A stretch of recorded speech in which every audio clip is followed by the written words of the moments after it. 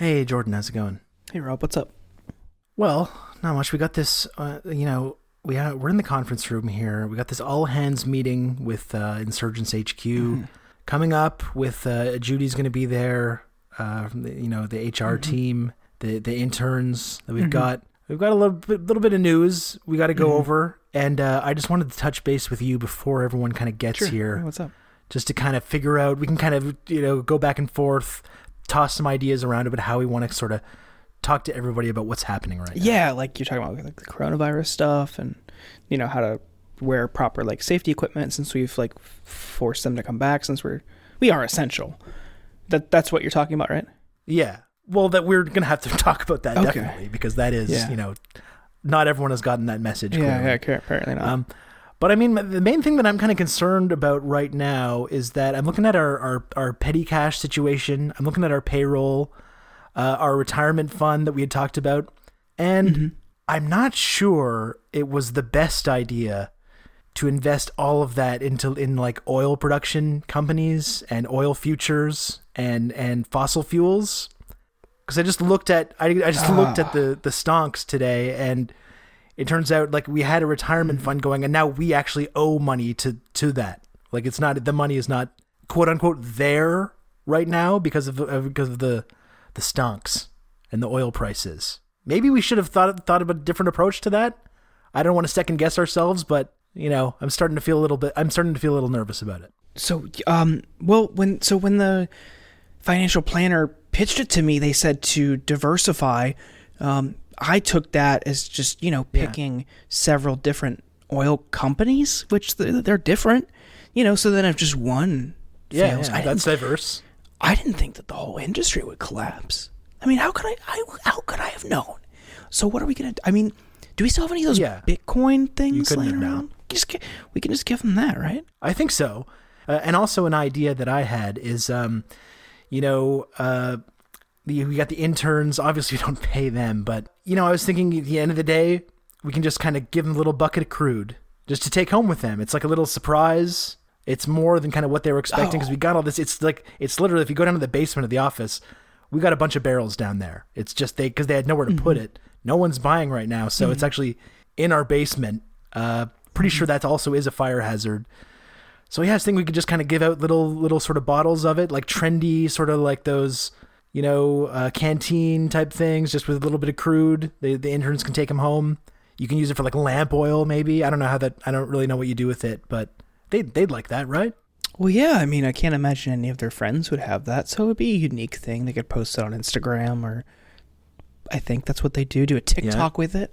I think let's do that. Yeah, I've got at my house. Lately the last couple of nights, I've just been like, I got a big bathtub full of it. I've just been luxuriating in there, just relaxing, kick my feet up. You get some whale sounds going, relax in the nice big bathtub full of crude oil. There's nothing like it. And I think if we can really sell that to people. So I think that's really the way forward. Yeah, I think problem solved on that front. We'll figure out the retirement fund later, but it's not like they're retiring now anyway, so I think it's all good there. Yeah, and once we start making that money back, I have no doubt that the oil's going to rebound, the money's going to start coming back, and maybe we should diversify. And I got a couple of ideas of some creative ways that we can turn those funds, get back to where we were. And I got 2 words for you: cruise ships. Oh yeah.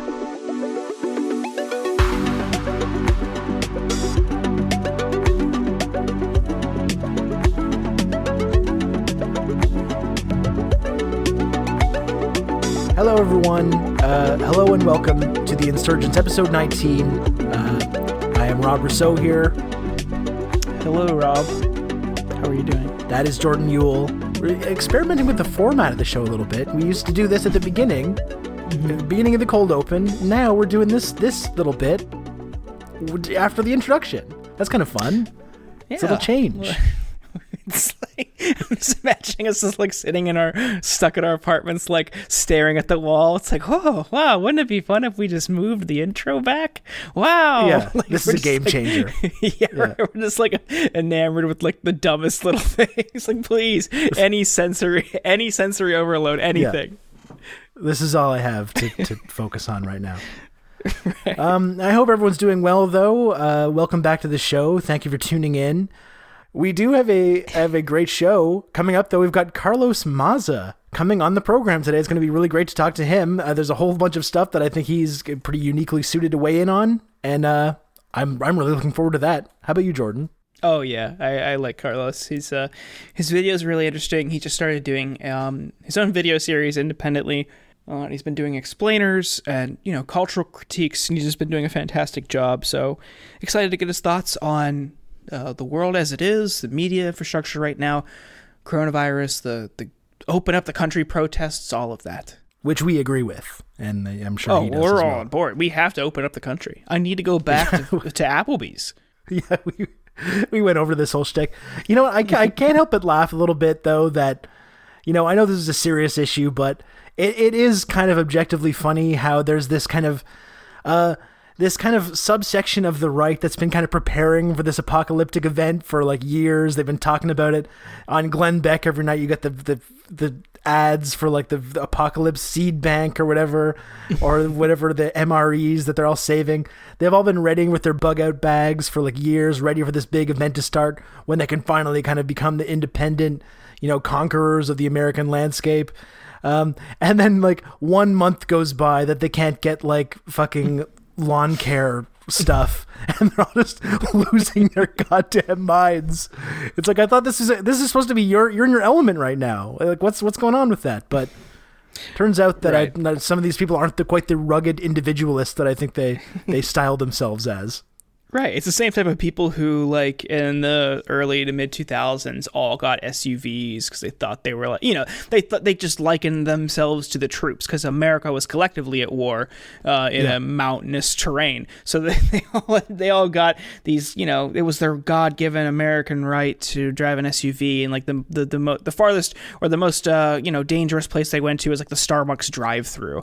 And now here they are loaded up on like months of prepper food from Costco and all the Jim Baker and all that shit, and all they want to do is go back to Chili's to get their like $9 hamburger. And it's tyranny that they can't. Yeah. The very rugged individualists in their like gated communities in suburban Arizona. That's why they need those SUVs. The really hostile terrain there. Yeah. Right. Okay, so I don't want to chat for too long here because we talked to Carlos for a little while, so I don't want to take up too much of everyone's time here. Of course, everyone's very busy right now, so don't want to take up too much of everyone's time. But we promised we were going to play some more voicemails, so we've got some voicemails to play. Before we do that, do you want to just remind everyone the voicemail number so they too can be featured on the Insurgents podcast? That's right. If you want to leave us a voicemail, you can do so at 202-570-4639. Okay, great. So that's the voicemail number. We always love to hear from people that listen to the show, and we've got a couple of pretty good voicemails to play for you here. So I'm going to get started with that. Here is voicemail number 1. Hey, Rob and that other guy, I guess, just wanted to call in, tell you it's a great show.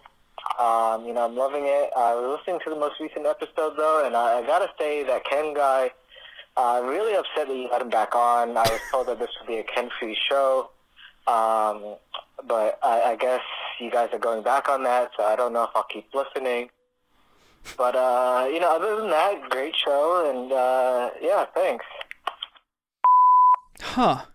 We got to stop letting Ken back on despite the ban. I mean, I don't know. We had a pretty clear policy on this, and it seems like somewhere the signals have gotten crossed, and he just keeps showing up. And obviously it's upsetting to our listeners, and it is something that we do need to do better at, I think. Yeah, I don't know if that was my biggest takeaway from the voicemail, but I think that's something. That's part of it. I couldn't help. I thought it was pretty good. I couldn't help but notice. Big fan of that one. You like that one? Do you like that voicemail? Oh yeah. No, I think that's really the tone and the sort of the way that they address themselves to us and everything, or me. That's really more what I was thinking when I was kind of envisioning, we could have this kind of voicemail the number. Ideal voicemail. Yeah. Interesting. All right. So yeah, this one thing that's been kind of nagging me about that voicemail. I just couldn't help but notice that he referred to me as that other guy. Did you catch that? at the beginning. Yeah. No, I thought that's what I thought was cool about it, but yeah, we can have two different. We don't have to agree on everything about every single creative direction. It's okay. It's okay to have these kind of disagreements or disputes. Sometimes totally healthy, totally fine. Yeah, right. I guess if everyone in a room agrees, I guess some people are redundant, but okay. Yeah, we're gonna bring in the interns afterwards, and we'll see how everyone kind of breaks this pull down. the interns. All right. Yeah, exactly. Okay, so let's move on. Here's voicemail number 2. We're gonna hear from voicemail number 2 right now. Hey, what the fuckers? It's Mark Maron calling here on the WTF podcast. Stamps.com if you guys need any stamps.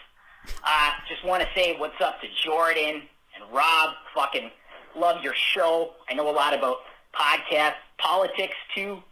I did Air America for a little while back in the Bush era. You guys remember the fucking Bush era, right? That shit was really fucked up. Anyway, except for that guy Ken. Tell that guy Ken to fuck off. I got a real fucking beef with that guy. Anyway, question for you guys. Who are your guys? I really want to know who are your guys. Boomer rules. Well, that's nice. A pretty famous podcasting celebrity, Mark Maron, calling us. That's encouraging. If he's listening to the show, that's exciting. Thank you, Mark, for calling. Yeah. Thanks, Mark. Apologies again about Ken. We know how much that bothers our audience. We'll work on it. We're working on it. Do you have any guys? Who are your guys? What does that mean? I don't listen to his show in real life. I don't know. It just means I think who your influence is, the people that you draw inspiration from. Your guys. All the greats: Dick Cheney, Tony Blair, Neville Chamberlain. Those guys. Yeah, of course. I will say I'll answer this seriously, actually, which is I think there's like a certain subsect of stand-up comedy that takes themselves far, far too seriously. And there's people that have built their whole identities around being like, I listen to the real truth tellers in stand-up comedy, which can be kind of obnoxious. But honestly, I can point to people like George Carlin, like Bill Hicks, who I think cut through a lot of this sort of conditioning that you have growing up in sort of this neoliberalized, very financialized, atomized society that we've grown up in. And as much of a cliche it is, I think to draw inspiration from people like that, I do think that both of those guys played a role in leading me to where I am now. I know, considering the road America is going down right now, I have seen a lot of a resurgence of people sharing clips from George Carlin and Bill Hicks, and it's pretty pertinent stuff still. That I would still encourage people to check that out, and maybe just don't base your whole identity around liking stand-up comedy, though. That leads to nowhere good. That's weird. All right, I'll give you one serious answer. Chris Hedges, the author, writer, former journalist. That guy, I think, has probably had the biggest impact on shaping my worldview than anything else. His book, War is a Force That Gives Us Meaning, is probably my favorite book of all time. And I have a signed copy from him, to me directly. I met him one time and I brought it and he signed it. And that's just probably not my prized possession. My most prized possession would probably be the drumstick that I got at the Slayer farewell tour. But that's pretty cool. It doesn't beat the Chris Hedges book, but the Chris Hedges book is up there. The book does not beat the drumstick, but yeah, Chris Hedges is probably the most influential. That's my guy.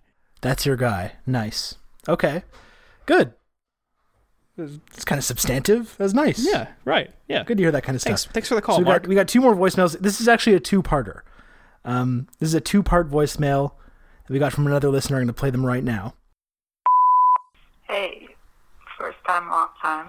It's Gabriella from your Menchees. I don't really have any comments. I guess the show's fine. I just have a question. Who is Ken?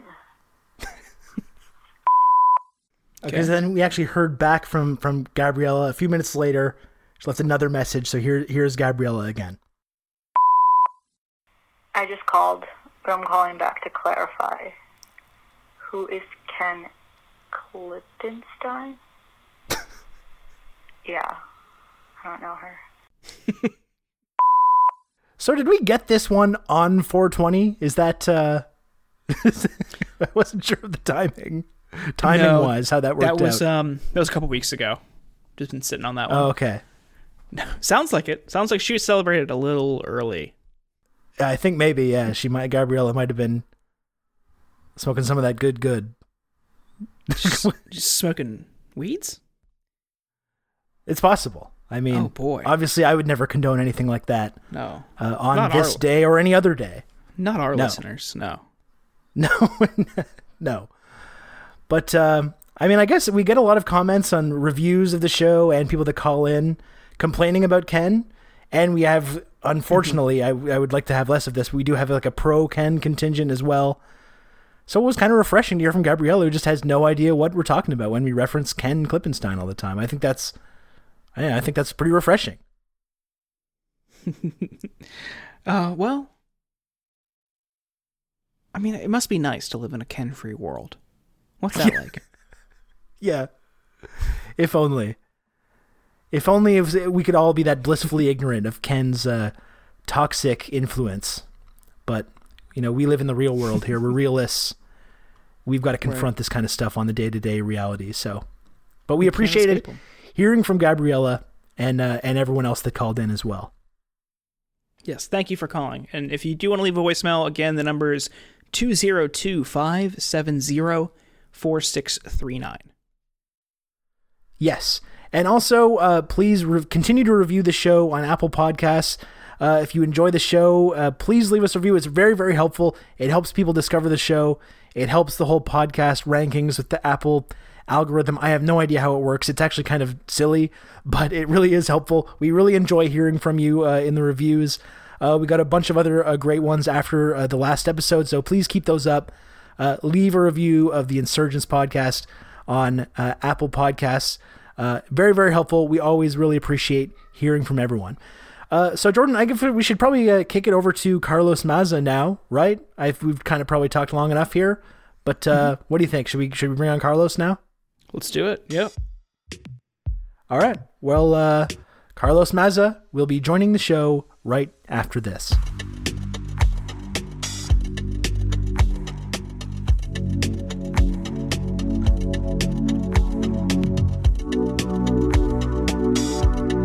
I don't know. Sometimes it's fun to like start these things in like mid banter, but then you never know if you want to catch someone off guard or like. Right. Yes. I mean, we could just have the same conversation over again. So.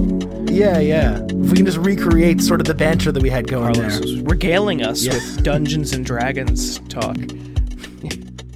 You want me to What start is with that? talking about Dungeons and Dragons? I've never played it. Is it? Oh It's my fun. God. I take it, right? It is the best game humans have ever created. But if you explain it to a video gamer, because I was like a video game person before I got to D&D, it sounds totally batshit because there aren't really rules, and you can kind of play for as long as you want, and it's kind of just whatever the hell you want it to be. So it's like, to me, I've always needed like a clear objective, like go save the princess, or it makes no sense. But I got into it because I was listening to this. My ex-boyfriend used to play it, so I was like curious about what the game was like. And I got into this podcast called Drunks and Dragons, where like 4 friends would just get obliterated while playing D&D on a podcast, and it was so funny.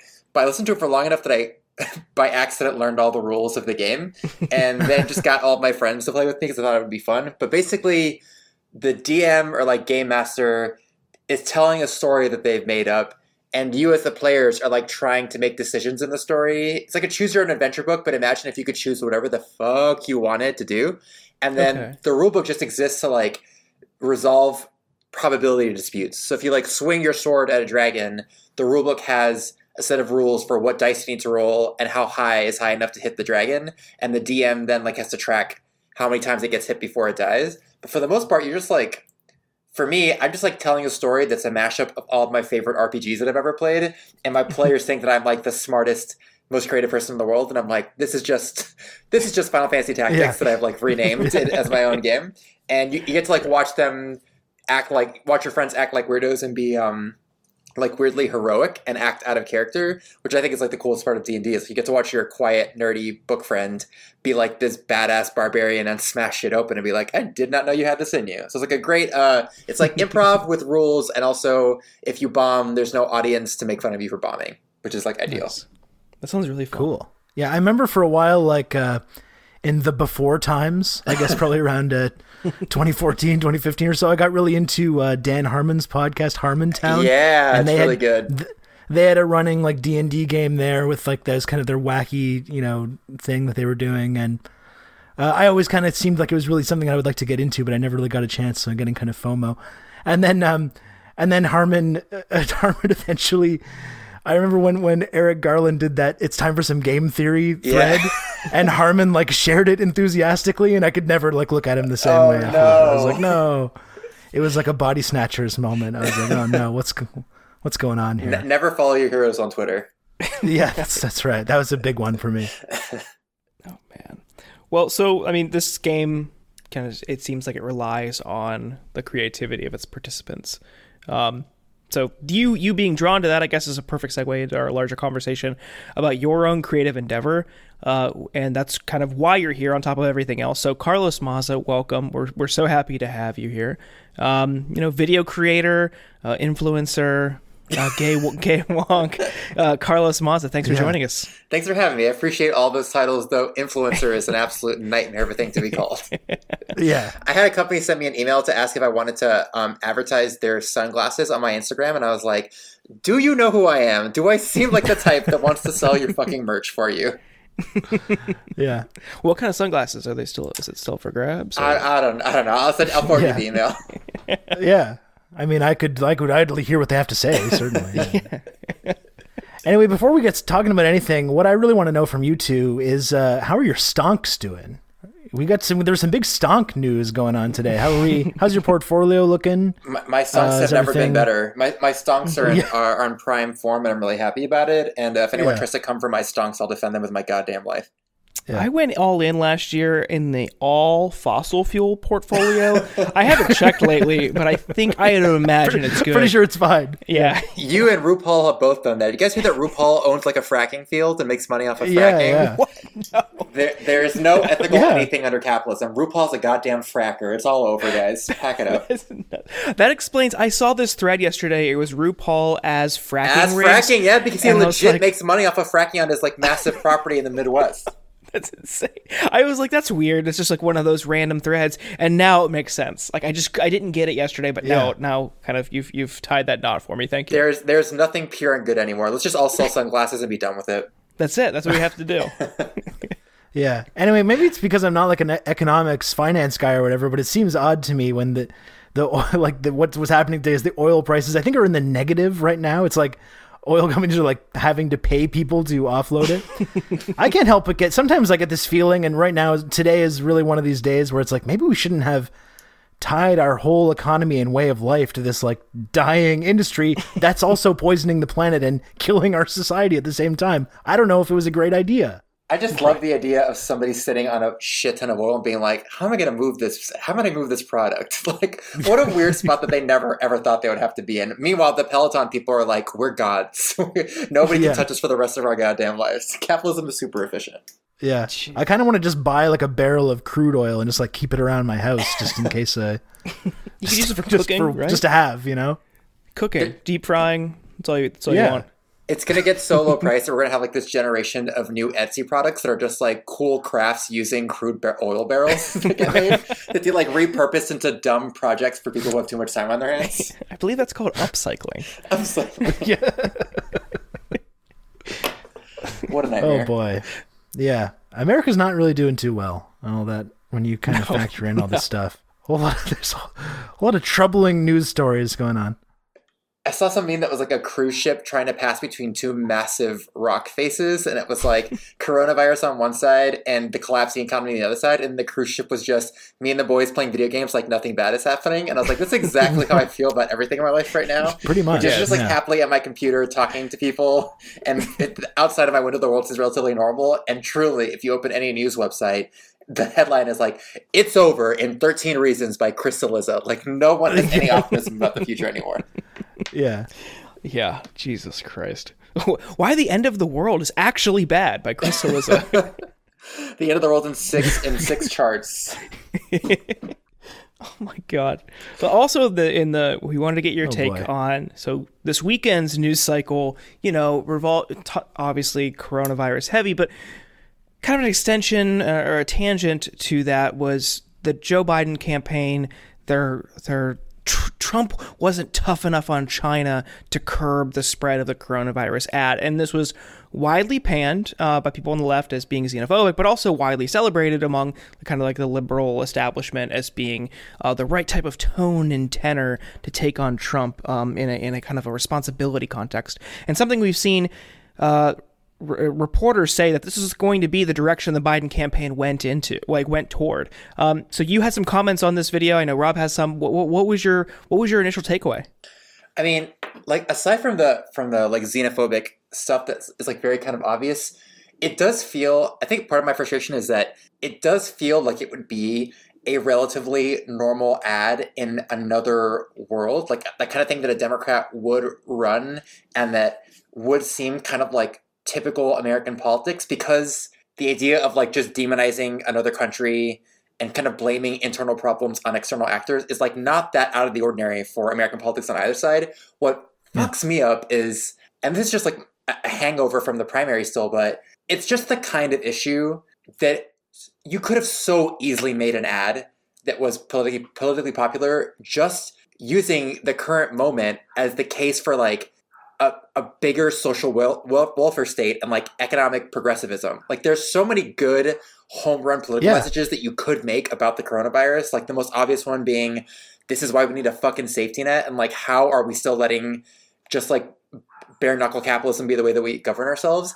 That, the feedback I got when I pointed out that this was a bad ad from like centrist or like traditional Democrats was, it's a really effective political message that like, yeah, maybe it's racist, but this is a good way to get at voters. And it's like, even if you think that's true, which it's not, there's such a much more obviously compelling message, which is you're about to be forced to go back to work during a pandemic because the way you organize our economy does not give a shit about workers. And so people in power are willing to let you die in order to keep their stonks up. And that feels like such a much more gut check compelling message that we just cannot use because we've picked a candidate who has made an enemy of like true economic populism for the entire primary. And it's like I have such blue balls about it, because I'm like, we could have crushed this. This is like such an easy layup for anybody who wants universal programs right now, and we just can't do it. And so like, if you're a Biden person, or you've like pinned yourself against economic populism during the primary, you kind of are forced to say, this is a good ad, because you don't really have like another avenue of attack anymore. You spent the entire primary saying universal programs are bad, government assistance is bad, the idea that we should have a strong welfare state is bad. And so when we really, really need it, you're stuck doing this like chicken shit xenophobic bullshit because you've lost the ability to make a broader populist message about the response to crises, whether external or internal. Or just like a super simple message also is just Trump fucked up. Tens of thousands of people are dying now. Yeah. Say nothing you like don't the even need to go with this criticisms. angle. Yeah. Well, it's also like, it goes to show that this kind of rhetoric is only, or the rhetoric around protecting frontline communities and the marginalized and people of color and all these communities that are on the front lines is only used when convenient. And when there's moments like this, it shows that in many cases, it's just hollow. When we see a rise in anti-Asian American racism, we see calls from those communities constantly like, hey, be mindful of how you talk about this. They're stigmatizing us, they're smearing us, they're maligning us. And then the Biden campaign rolls out this I mean, they basically all but said like they could have just like called it the Wuhan virus and just like gotten on with their day. Like, this is just, I don't know, it follows that same path that so many people have gone down, that like China's responsible for this, and they are there's this existential threat that must be taken on like head first, and in the crosshairs are people from Asian American communities who are on the receiving end of racism, and that the Biden campaign would just turn a blind eye to it, and this like nationalistic like leadership and strength type of video that they're trying to portray. It's so irresponsible and callous, and again, it shows that this kind of rhetoric is hollow and used when convenient. It also just feels like the laziest and cheapest form of political criticism, because like one thing that is so obvious to me is that in a crisis, any rational state will seek to cover its ass and do PR damage control and lie about how guilty it is for a crisis. And like, yes, the Chinese government does this, but also very obviously we're all reminded that the American government is currently doing this. And also Obama and doing a shittier job at it as well. And like Obama and Biden did it too. Like it is not that remarkable that state actors would lie to avoid criticism or attempt to hide their failings. It's like a reality of political systems, and obviously we don't like it, but as a form of criticism, that is very easy. Being like, this person lied when they had their ass hanging out is very easy. A much more compelling argument, obviously, would be we need safety nets for when these crises come up, but making that criticism would require much more political bravery on the part of the left, because it means that the problem is not a few individual bad actors, whether they be Trump or Chinese officials. It's we need to reevaluate the way that we organized our economy and society, and that is like a much more meaningful political position. It's one that people can rally behind, but just requires more work and a more ambitious political project. And so we're left with this like kind of it just feels very small potatoes fighting over who wasn't honest during the outbreak of a crisis, which like nobody is actually honest during the outbreak of a crisis. What do you do about that dishonesty? What systems do you have in place for when state actors fail? Do you have a safety net to catch people when politicians act self-interested? But doing that would just require a kind of like political imagination that is, I think, missing from democratic politics for the most part. Yeah, and I started to get a really bad feeling about this at the Biden and Bernie debate that happened when China came up, and Biden, you could tell, was like making an extra point to be, I'm the tough on China guy, and he was kind of like, listen, Mac, doing his thing, talking about how bad China is. And when you combine that with looking at what the Trump administration is doing right now, and some conservatives where their electoral possibilities are looking really, really slim when you can see that they're presiding over this massive health crisis, an economic collapse, and the way that any politician, but especially people on the right, are going to try and counteract that, like you were mentioning, is by blaming external forces, blaming foreign countries. And you've already seen Trump pivot towards that with respect to China, and people like Tom Cotton and some of the really far-right people that are like in the Senate and in Congress, talking about how, these conspiracy theories about how this was kind of like started in a lab, or it's bioterrorism, or we need to sanction China, or we need to be tough on China. It's all kind of leading us down the path to the U.S. starting up more of like a Cold War that could potentially get worse. And when you have like the Democratic candidate, instead of saying like, no, let's not do that, let's not go down that path at all, it seems like Biden's going to be the one to say like, no, I'm even more, like in the classic Biden the way that he does, he's going to be like, no, I'm even more to the right on that. You can't even get to my right on that issue, and I'm going to show you that I'm even tougher. And it's like, that's not going to end well. That's going to be a problem. That's not going anywhere productive for anyone in the United States or in China. It feels like we had the chance to avoid the typical conservative framing of blaming other state actors for domestic problems, and instead of using it as an opportunity to force a real debate about domestic policy, we've just gone back to trying to prove their argument, which is that like all internal problems can be blamed on outsiders, and it's never our fault. And it's just very strange to see almost like a weird kind of Stockholm syndrome that we have, that anytime conservatives give up the ground they want to fight on, instead of shifting it to our ground, we try to win back on theirs. We try to like use hypocrisy or being like, we're tougher than you are stance. And the result is that framing is always dominant, and you're always essentially playing their game. And it's just much harder to win on their terms and they're like us versus them framing than it is to just propose an alternative form of framing, which I think in this case would be like, crises are inevitable. We need stopgaps, and we don't have any mechanism to protect people when crises hit. And it's I think that ground is like way easier to win against conservatives, especially with like a pandemic, which is particularly not state-driven. It's particularly ruthless and uncaring about political partisanship or ideology. And we don't have that ground now because we've pushed the view or the locus of debate back outside of our borders. And it's just, that's like where conservatives want to be. They want to be the debate to start from China good, bad, as opposed to how can we better deal with things that don't really have a good or a bad, they just are. And it seems like electoral malpractice too, because if you're playing by their standards and trying to appeal to them, like you're just bound to lose because they're going to continue to shift the goalposts. Then it's going to be, he's just falling into the trap. It's like, if you want to be tough on China, why is Hunter Biden doing X, Y, and Z in China? Yeah. And it's going to create a huge fucking headache for them. It's like they're just falling into this stupid trap. And another thing that really bothered me over the weekend was, they were celebrating this. Oh fuck, what was it? God damn it! Sorry, Rob. I might need you to cut this out for a second. But the Biden campaign was like, they were celebrating these ads that were like, we got to take on Trump on his behavior and his accountability, and like people on Biden's campaign who work in digital were like really like celebrating the success of this ad and future ads about Trump's behavior and really hitting him on his approval numbers. And, these were the same people who worked on the Hillary campaign. It's like, you just fucking lost in the same strategy. Oh, you know what it was? It was the airing the uninterrupted press conferences for Trump. They're like, oh, hey, this just plays to our favor. What fucking happened in 2016 that everyone had a mea culpa about? The uninterrupted airing of Trump's campaign rallies. Everyone thought that was going to backfire. And no, all it did was get Trump free airtime where he could look, like a leader. And now here he is looking president. He's in the fucking White House. He's in the West Wing just every single day on your national TV. If the Biden campaign thinks that's going to help Biden, you're fucking crazy. It's also just like that it isn't a political ideology. Like criticizing somebody's tone or temperament or even like their missteps and not being presidential enough does not actually describe an affirmative view of how the world should be or what kind of world you're trying to create.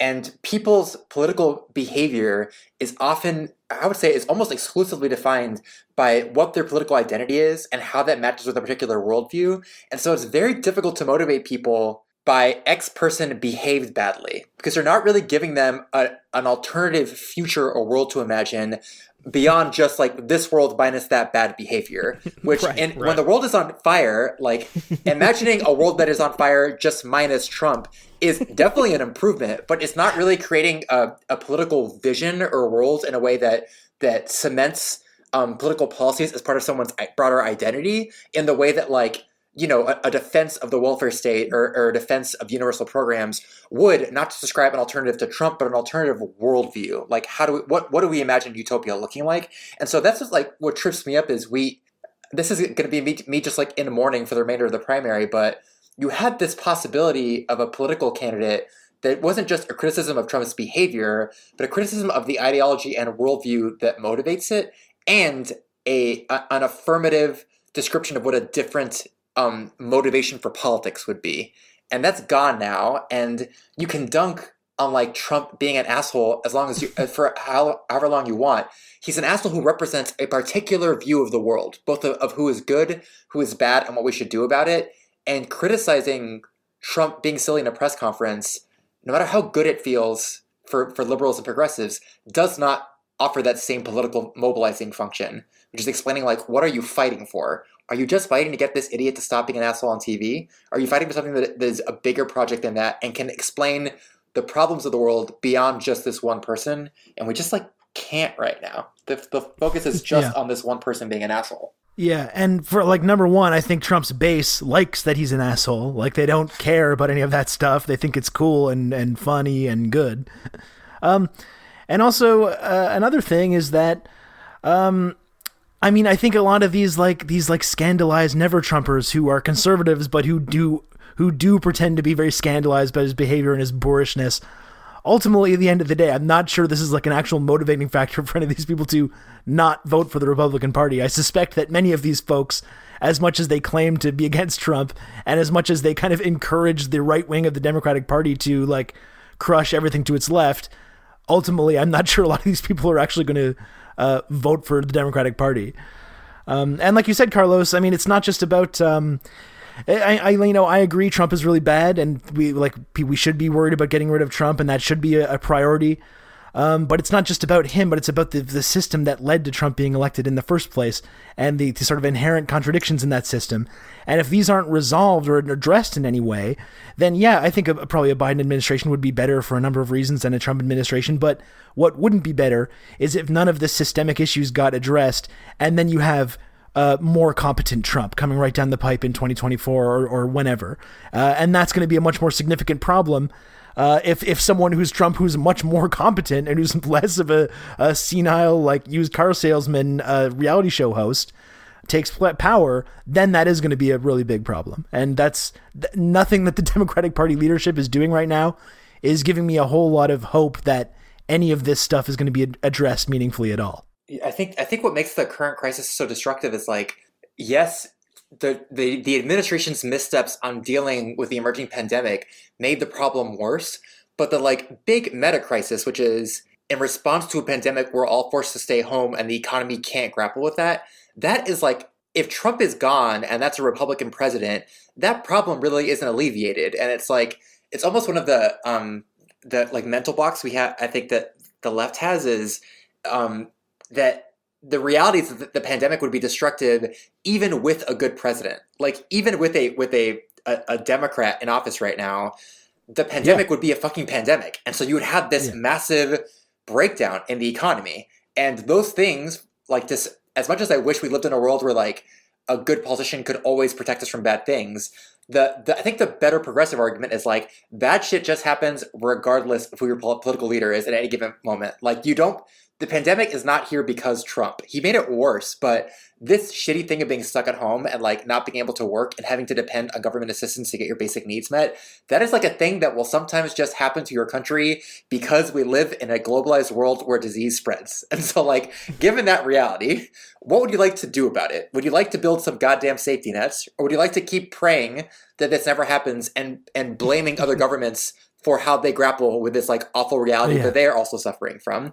And so we just can't really do that right now. We're like, there's almost this false belief or like a way that we soothe ourselves by thinking if we just got rid of Trump, we wouldn't be in a pandemic, but we would be.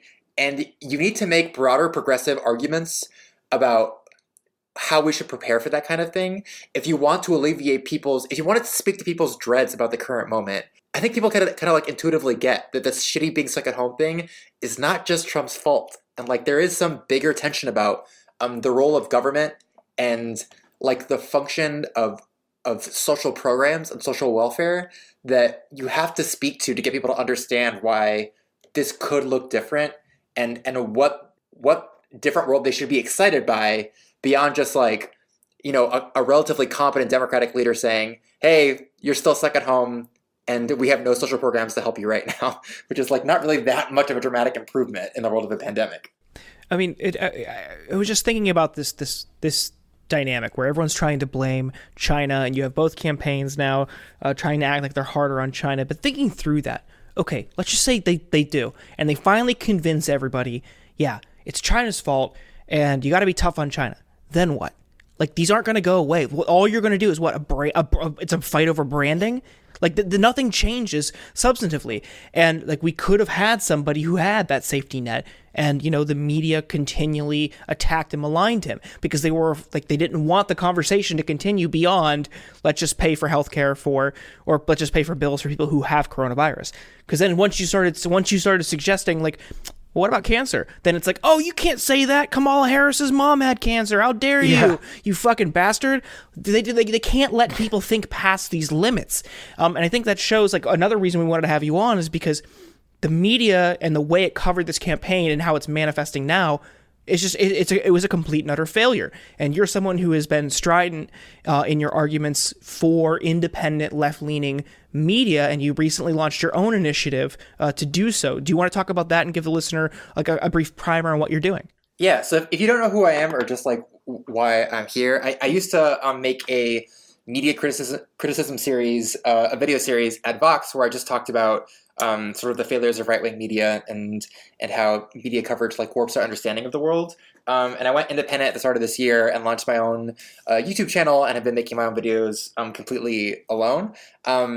And I think, the first video I really made was about this like natural and kind of like unseen and unspoken tension with trying to run progressive candidates in a media environment that is dominated by corporate-backed media companies, or media companies that just are themselves corporations, and sort of like the quiet bias that just shows up in all of our reporting and coverage. And this is not like I'm not making a particularly novel argument. I mean, like, Bernie was making his argument as a candidate, but also leftist thinkers have been making this argument for like 60 years, and it's been like an ongoing criticism. But when Bernie made this argument, he was treated like he was a grenade thrower, because the argument is essentially that corporate media, or media that relies on corporate advertising, is going to have a natural hostility to anti-corporate candidates. It's going to have a natural hostility to candidates who are criticizing the profit-driven models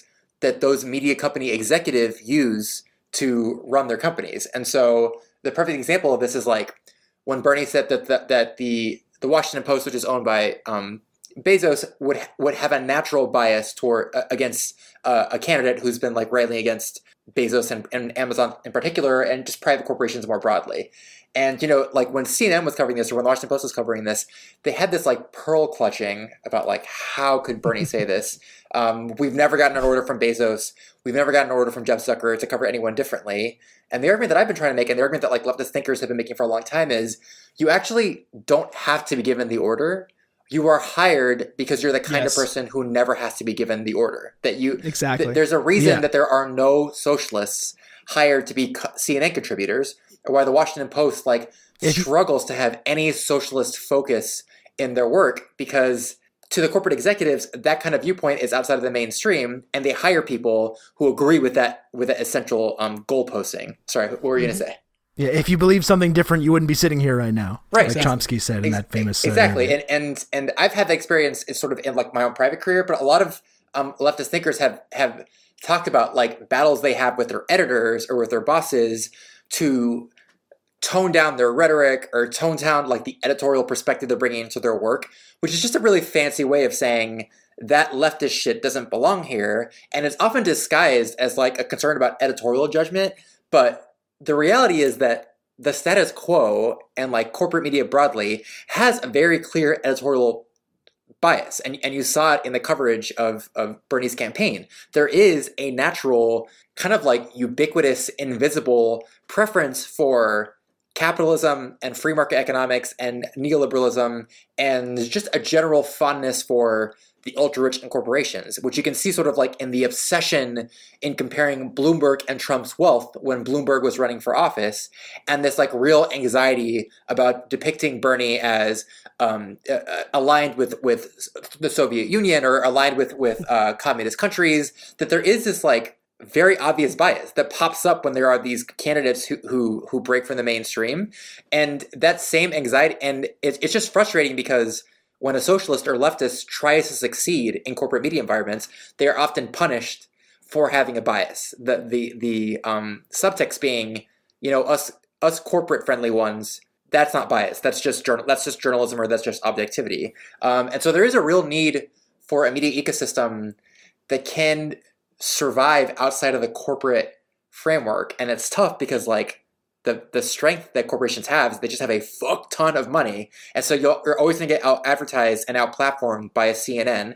But I think there is this growing awareness, especially after Bernie's 2 attempts, that like the media outlets that we think of as being like lefty or lefty friendly, like the New York Times or the Washington Post, are actually not lefty friendly. They're friendly to a very particular version of corporate backed democratic politics, but to broader leftist or progressive goals about altering the way that the economy is structured, they're actually quite hostile. And so there needs to be, I think, a more aggressive project on the left to develop not just like news institutions, but broader media institutions and cultural institutions that can can talk about plainly and bravely the like quiet corporate bias that has infected all traditional media and that has been disguised for years as like objectivity or neutrality, but actually has a pretty significant impact on the way that we view, judge, and understand politicians who advocate for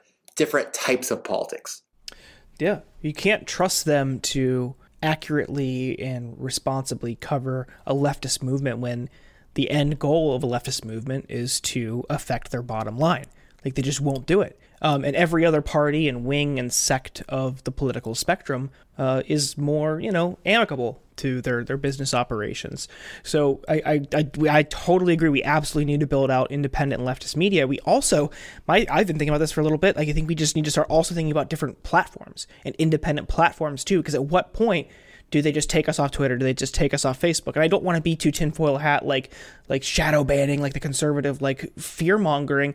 But like at some point, I can't imagine if the DSA hits critical mass or whatever, these pseudo free speech platforms would allow movements like this to build on them when it could affect their stock prices or affect their revenue. I just think it's like we have to have some protected, separate, and isolated platform itself where we can communicate. Yeah. Which is fucked up. And because, Carlos, you've been on the front lines of this as well on YouTube, trying to alert the people that curate YouTube content about the amount of like violent and toxic and intense far right stuff that's out there on YouTube that's basically allowed. It's become this whole ecosystem. And because that's not really posing a threat to the economic status quo of anybody, that kind of stuff is allowed to continue as under this kind of broad free speech umbrella. But the same rules don't seem to apply to the other side of that argument and leftist media that's kind of making a more of an argument to shift the status quo. Yeah, I mean, this is like one of the weird meta frustrations I have. Because like my version of going independent was going on YouTube, but that was precipitated because I had this massive public fight with YouTube that had allowed for hate speech to exist, has always allowed for hate speech to exist on the platform and makes a lot of money off of it. And that is a leftist critique of a media platform. Like, the critique of YouTube wasn't just they allow for hate speech, but specifically that they allow for hate speech because it supports their bottom line and allows them to profit, which is actually quite similar to the critique of CNN, which is like you hire monstrous contributors and make them fight on air because it draws ratings and gives you more money. And you ask shitty gotcha, like, how will you pay for it questions during your debates because you want to antagonize the left because that fight draws money. So in all cases, we have like this primary problem, which is it's hard to make leftist critiques of the status quo on media platforms that are corporate driven and friendly to the status quo, and also that the reason those media platforms are destructive is because they have a financial incentive. And so we have to kind of make this like difficult.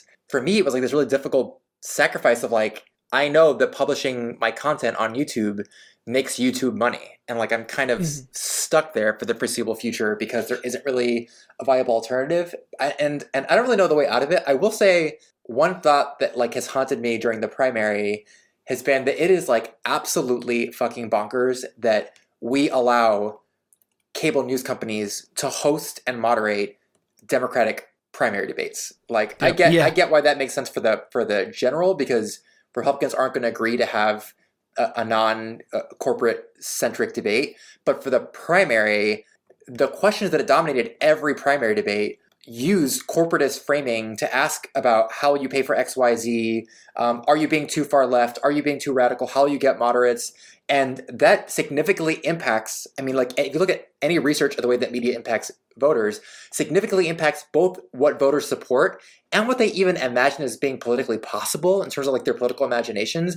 And it's just fucking bonkers that we have ads for pharmaceutical companies running in between questions about how to regulate the pharmaceutical industry. And so one like very easy shift for me in my mind is like, have those debates sponsored by unions, like have those debates centered around sort of like the backbone, long-standing democratic infrastructure that Democratic voters care about and are comfortable with, but do not cede the ground so quickly to CNN. There's no good reason to like let them make money off of it. And I think that like the bigger project of creating leftist media is very difficult, but the smaller project of like, don't let these don't let the debate we have within the party about what the future of the party should look like be on a battlefield that is already tilted to produce a particular outcome. That to me seems so obvious and easy. And I don't know what like financial incentive the Democratic establishment has in letting CNN run ads on those bad boys. Like just say no to them. They're going to cover it no matter what, right? Like CNN still makes a profit from covering those debates, and you can let them stream it, but let the ones who ask the questions, the ones who set the Overton window for the debates, be people who ideologically are not beholden to corporate interests from the get-go. That to me seems like such an easy ask. Yeah. Well, I mean, one thing you could even do, and this is a crazy idea, I know, but you could just publicly finance the whole election system and not have this giant year-long circus sideshow designed to make profits for cable news companies. That could be a thing you could do also. I don't know who put Mao on this podcast, but I don't want that How does anyone... red shit. No one can get rich off of that. What the fuck are you talking about, dude? I don't know. Sometimes I have wacky ideas like that. Plus, it wouldn't be neutral. It's much more objective to just ask how you pay for it 85 fucking times in a row. That's different. Well, because you were different responses. Yeah. Well, it's like you were mentioning, is it's not even about protecting the status quo, but it's this like fetishization of civility and this horse race stuff, and making sure that any political coverage is about, like dumb entertainment bullshit and not actual like substantive things about actual issues that affect people. I mean, this is like Bernie's like primary critique of the media.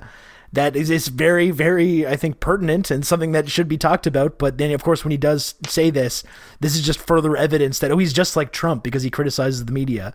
But it's really like, this is really a conversation that needs to be had at some point in the American media, but it doesn't seem like that's on the table to be discussed anytime soon. Yeah, I mean, I think CNN or like cable news covers that bullshit for the same reason that Biden runs an ad about China, is that both of those create the illusion of political dissent and like of a leftist response to politics, but neither of them require the audience to think any more critically about the broader system that helps those actors profit. So you like cannot really, it's much easier if you're CNN to have a debate about whether Warren and Bernie should have shook hands and like what that means for politics more broadly, than to ask questions about like, if for-profit healthcare is unsustainable and cruel, what does that mean for for-profit media? Like, there's just no real way to cover that objectively without kind of like criticizing yourself as the actor or being skeptical more broadly about why a for-profit system doesn't work for the basic services that people need.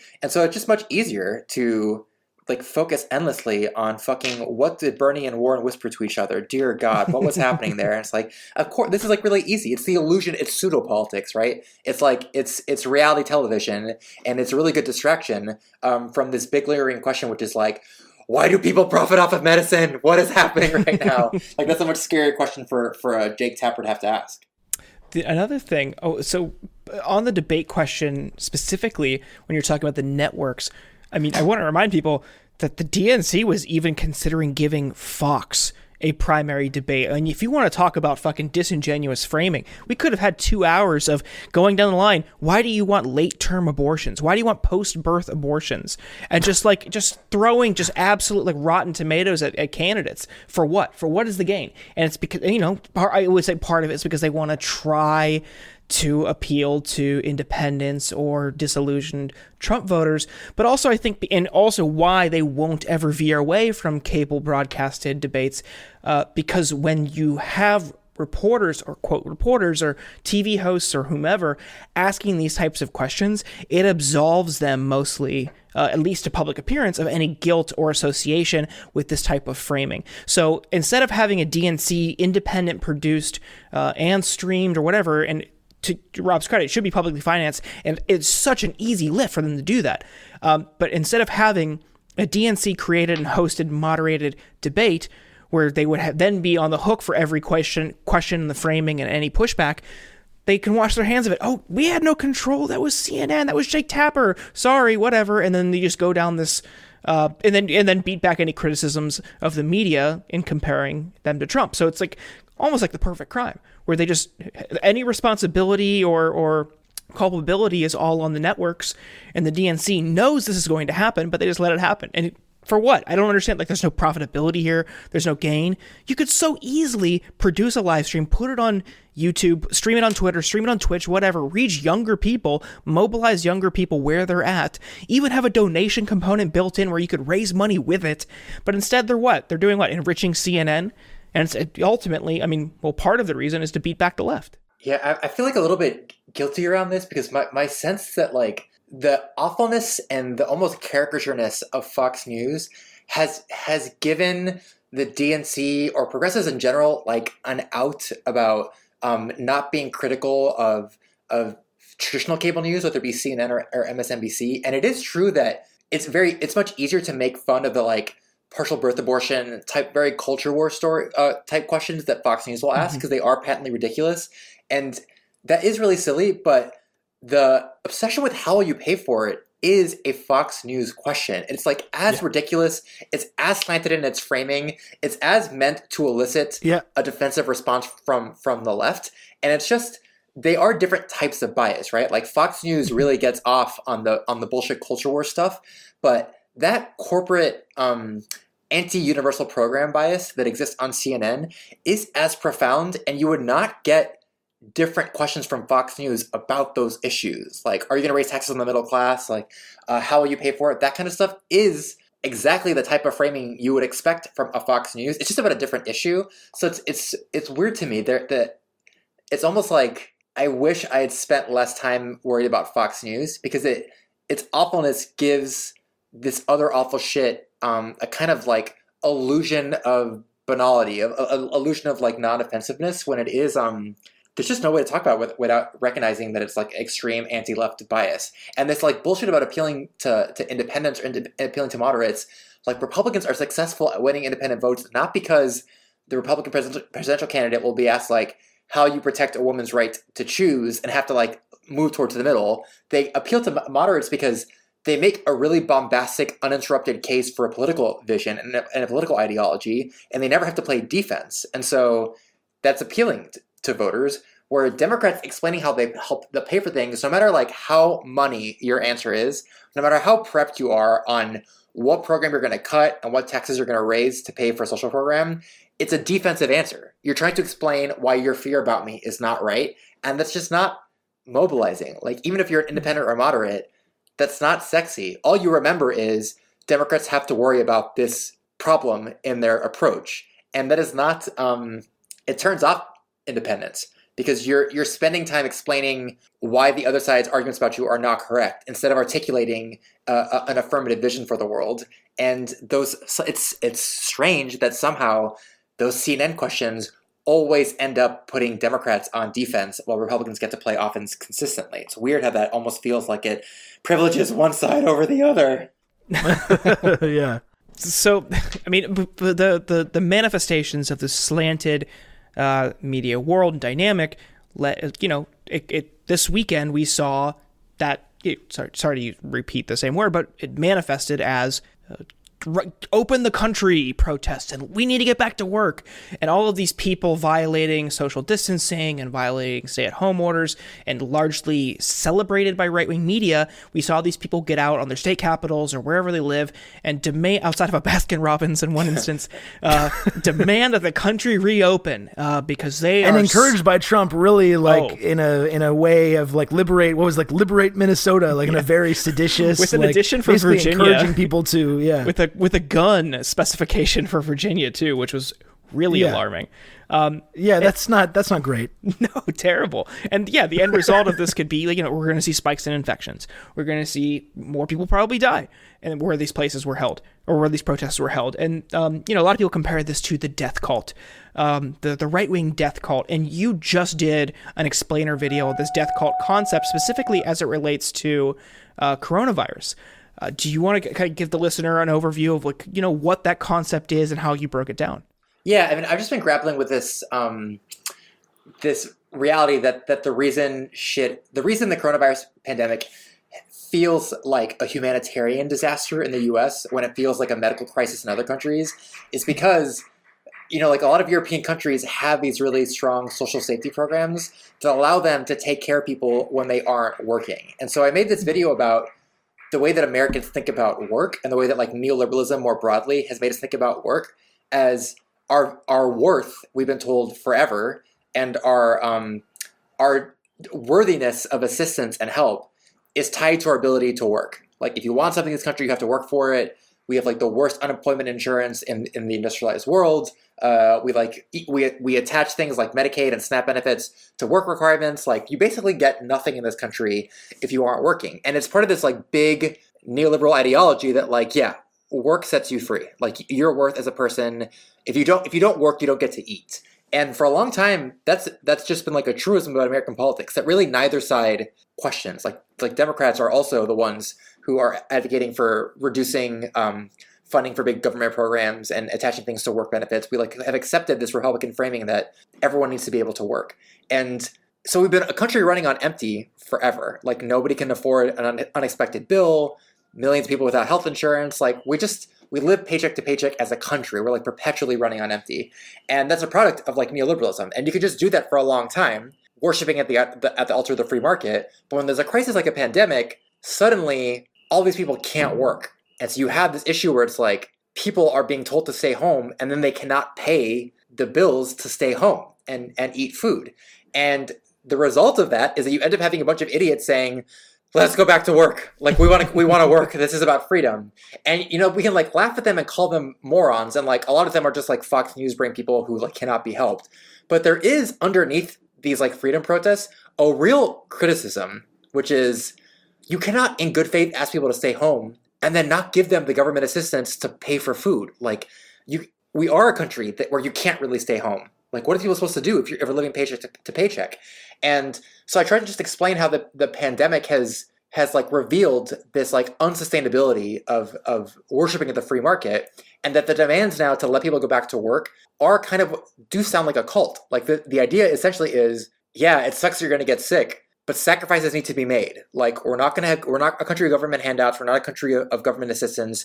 You need to earn your keep here, and if that means you die, you die. And like people have actually like vocalized that opinion, whether it's the Lieutenant Governor of Texas or Glenn Beck saying like the elderly should be willing to die to get back to work. It's fucked up, but it is the natural conclusion of a country that worships at the altar of the free market and views the worth of every human as tied to their ability to work. And while it is true that the pandemic is a unique experience, and we hope this doesn't happen like more than once in our lifetime, the more baseline experience of being unable to work because of something out of your control is like an inevitability in all of our lives. Whether it's because you get sick or you get pregnant or something happens to you that's out of your control, you're not always going to be able to work. And there needs to be something in place to catch you when that happens, preferably government programs. And it was really frustrating making that video because this is what I was saying earlier, that like both in terms of like media institutions and as democratic politics, we've given up the ground to say, all right, what happens in this situation is the government comes and helps you.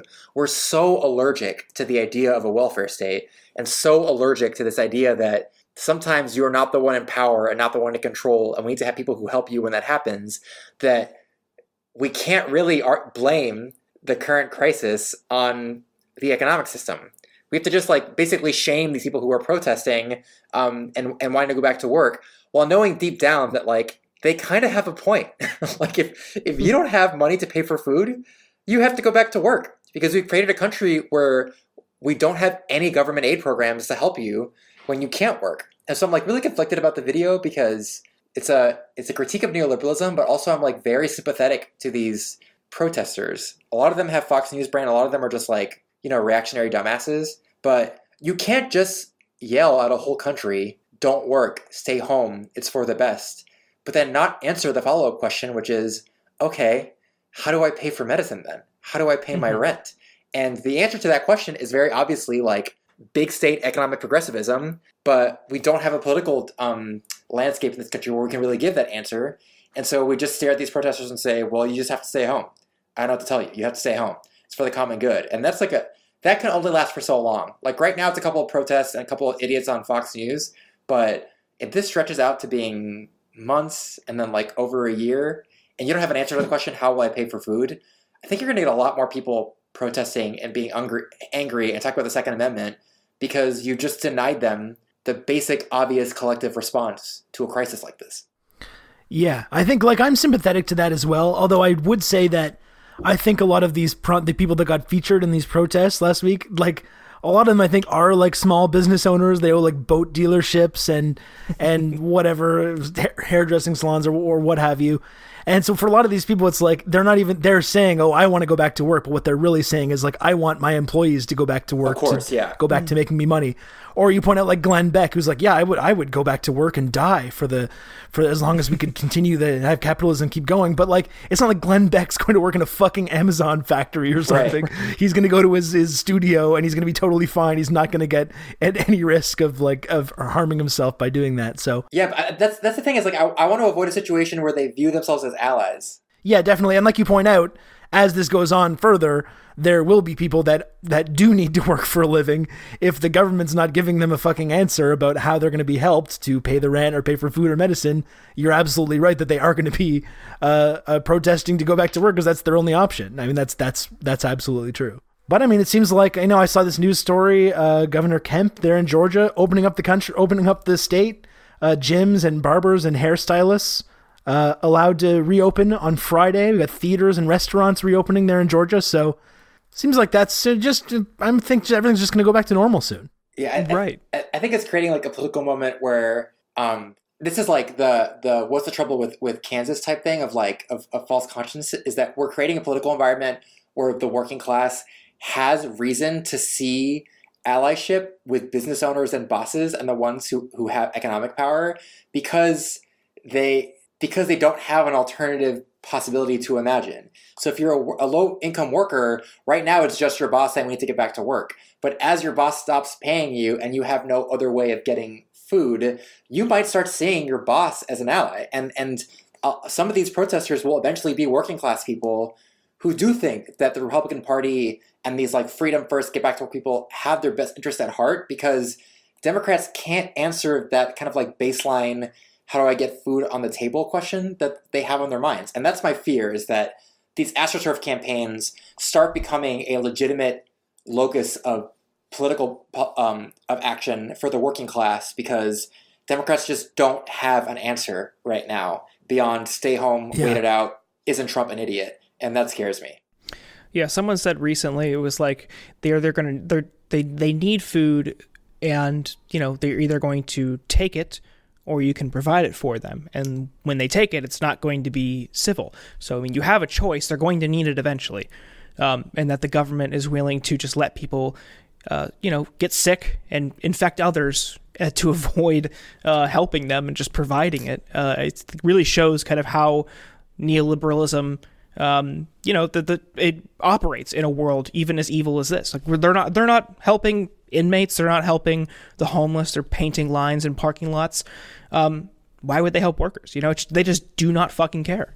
Yeah. And another thing that makes me a little bit nervous is that 10 years ago, when we saw kind of similar AstroTurf right-wing protests, sort of this fake populist movement start to bubble up in America, well, as I recall, those people ended up basically taking over all levels of the United States government. So probably not great. That doesn't mean very good things for the future.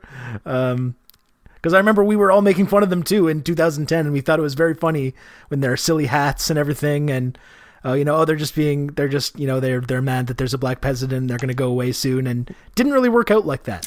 So hopefully that's not going to be a sort of something that rhymes in American history in the next 10 years. Oh God, please no. Yeah, I guess we should get going. But Carlos, thank you so much for joining the program. It was great to talk to you about all this stuff. Thanks for having me and letting me vent my like existential and political anxiety in a way that feels more productive than just staring at my bathroom mirror and screaming, oh God, 10 times in a row. Yeah. That's what we're here for. Of course, happy.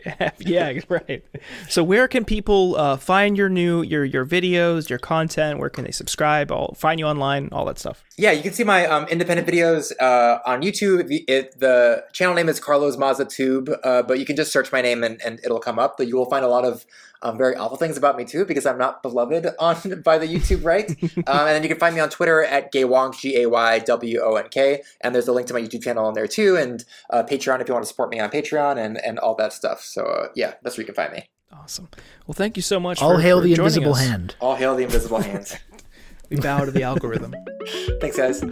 Thank you. Take care. Hey everyone, thank you for listening to The Insurgents. If you want to subscribe to the show, you can find us on iTunes or Spotify or at Substack, theinsurgents.substack.com. You'll get the latest episodes delivered straight to your inbox as well as our newsletter. On Twitter, we are at InsurgentsPod. Tweet at us, harass Ken in our replies, and then send us your hate mail to theinsurgentspod@gmail.com. Thank you once again for listening.